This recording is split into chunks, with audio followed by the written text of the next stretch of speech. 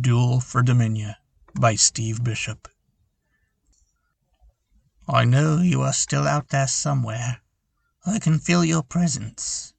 Though I drove you back to your desolate mountain haven, I know that you are not yet defeated, not yet ready to yield. Now I alone stand in your way, the last obstacle on your path of domination. Though you are powerful, Caution, you now know that I too am not without my influences. I can only hope that you have not sensed my weariness since our last battle, that you also must pause to regain your magical potence. I am tired, yet I would give my last breath before I would stand by and watch you rule over Dominia. Anton's eyes shot open, awake. A feeling crept through his body. A feeling very familiar and very unwanted. A sense that magical energies were gathering near his domain had invaded the tranquility of Anton's sleep, clinging to his awareness. He rose abruptly from the thatched cot and crossed the main floor of his cottage to the door. He threw it open, nearly ripping it from his hinges, as he heard the first clap of thunder echo down the valley before him. It was as he had feared. The centermost peak of the Kaitern Mountains, looming above him, had taken on an eerie red glow, perceivable only by a wizard. So soon. We shall see if your youthful energies betray you to foolishness, Caution. Anton stepped out into the clearing in front of his home and began to clear his mind, preparing for the duel. At that moment, a stream of red light arced down from the top of the glowing mountain, striking the ground just in front of the Sharnward swamp at the base of the Kaitern range. Showers of ghostly sparks rose from the terminus, slowly taking the shape of a goblin raiding band, advancing upon the valley floor. The clanking of their light armor was barely audible above the hiss of the rain that had begun to fall.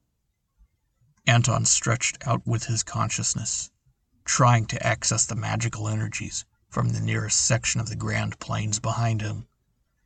A field of faint, white light acknowledged his contact. The goblins' march broke into a run.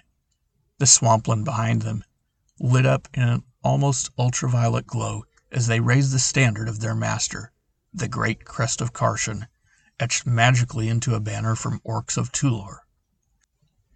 When the attack came, the goblins fighting with extra zeal, knowing that their lord had supported them directly. Anton recoiled. Karshan had drawn first blood.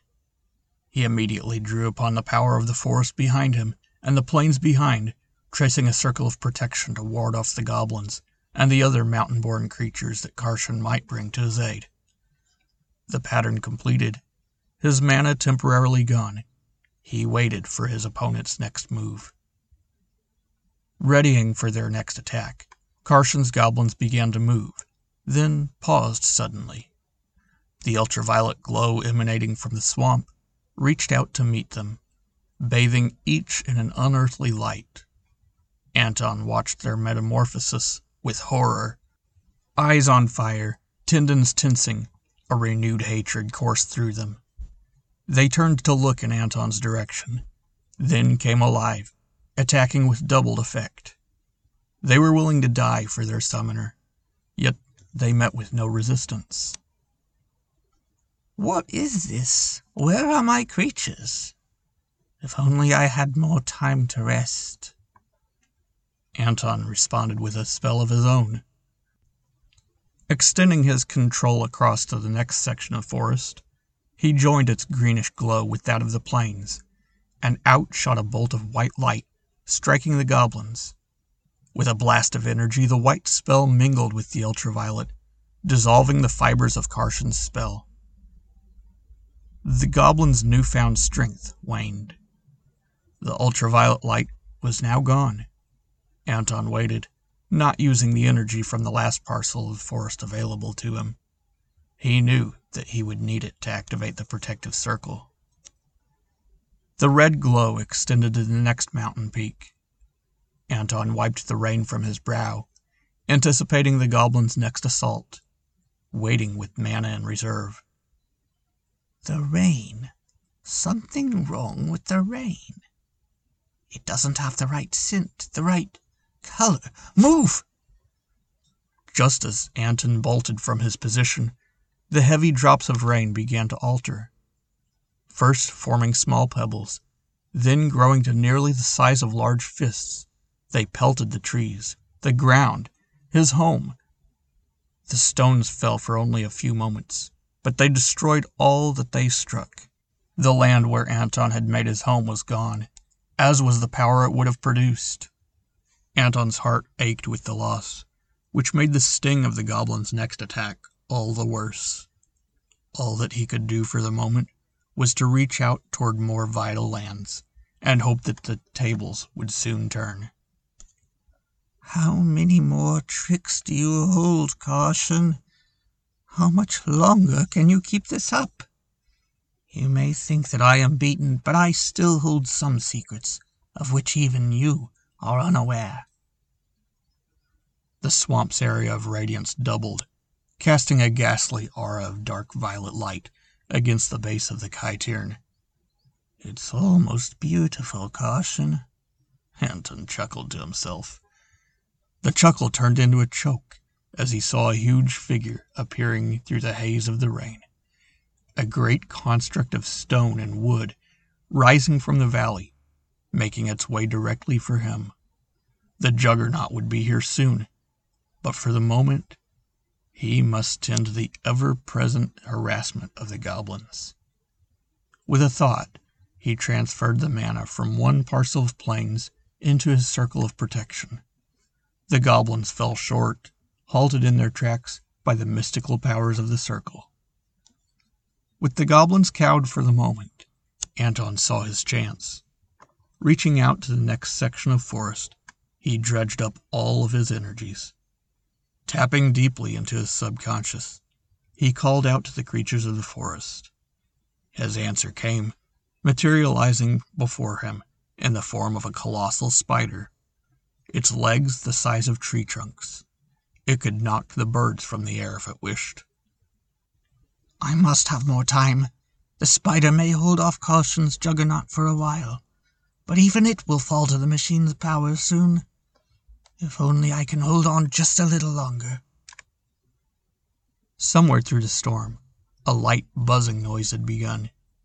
It reached Anton's ears, slowly gaining volume, becoming more recognizable. He strained against the sound of the falling rain, trying to identify the sound. Voices! Voices that were not quite human, yet not of the animal world. They rose in a discordant choir, chanting, vibrating, seeming to warp the bounds of reality, so that the violet glow of the swamp intensified threefold. A streak of red light, razor-thin and sharp, slashed out from the mountaintop, targeting the great arachnid with pinpoint accuracy. For just a second, Anton thought he heard the thing scream, but the beast was replaced by a thin cloud of fine dust, quickly dispersed by the rainfall. The juggernaut and the goblins were then upon him, the magical banner still inspiring them. I must not lose consciousness.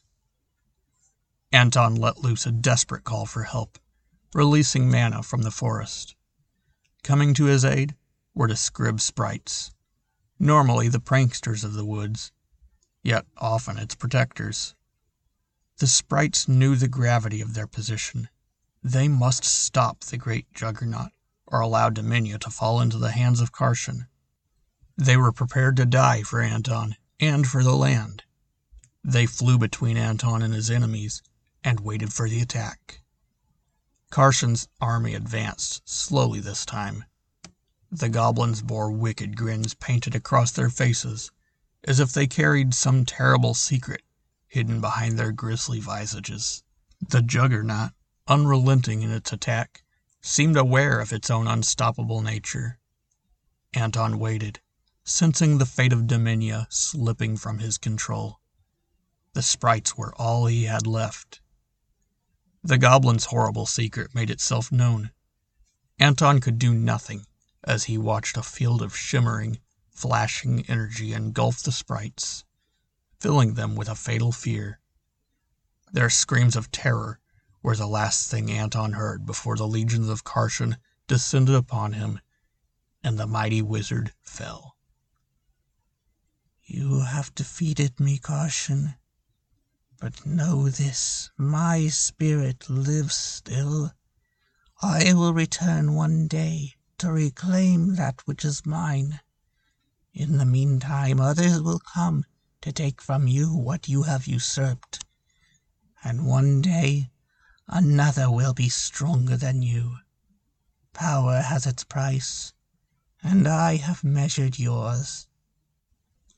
So live looking over your shoulder, Karshan.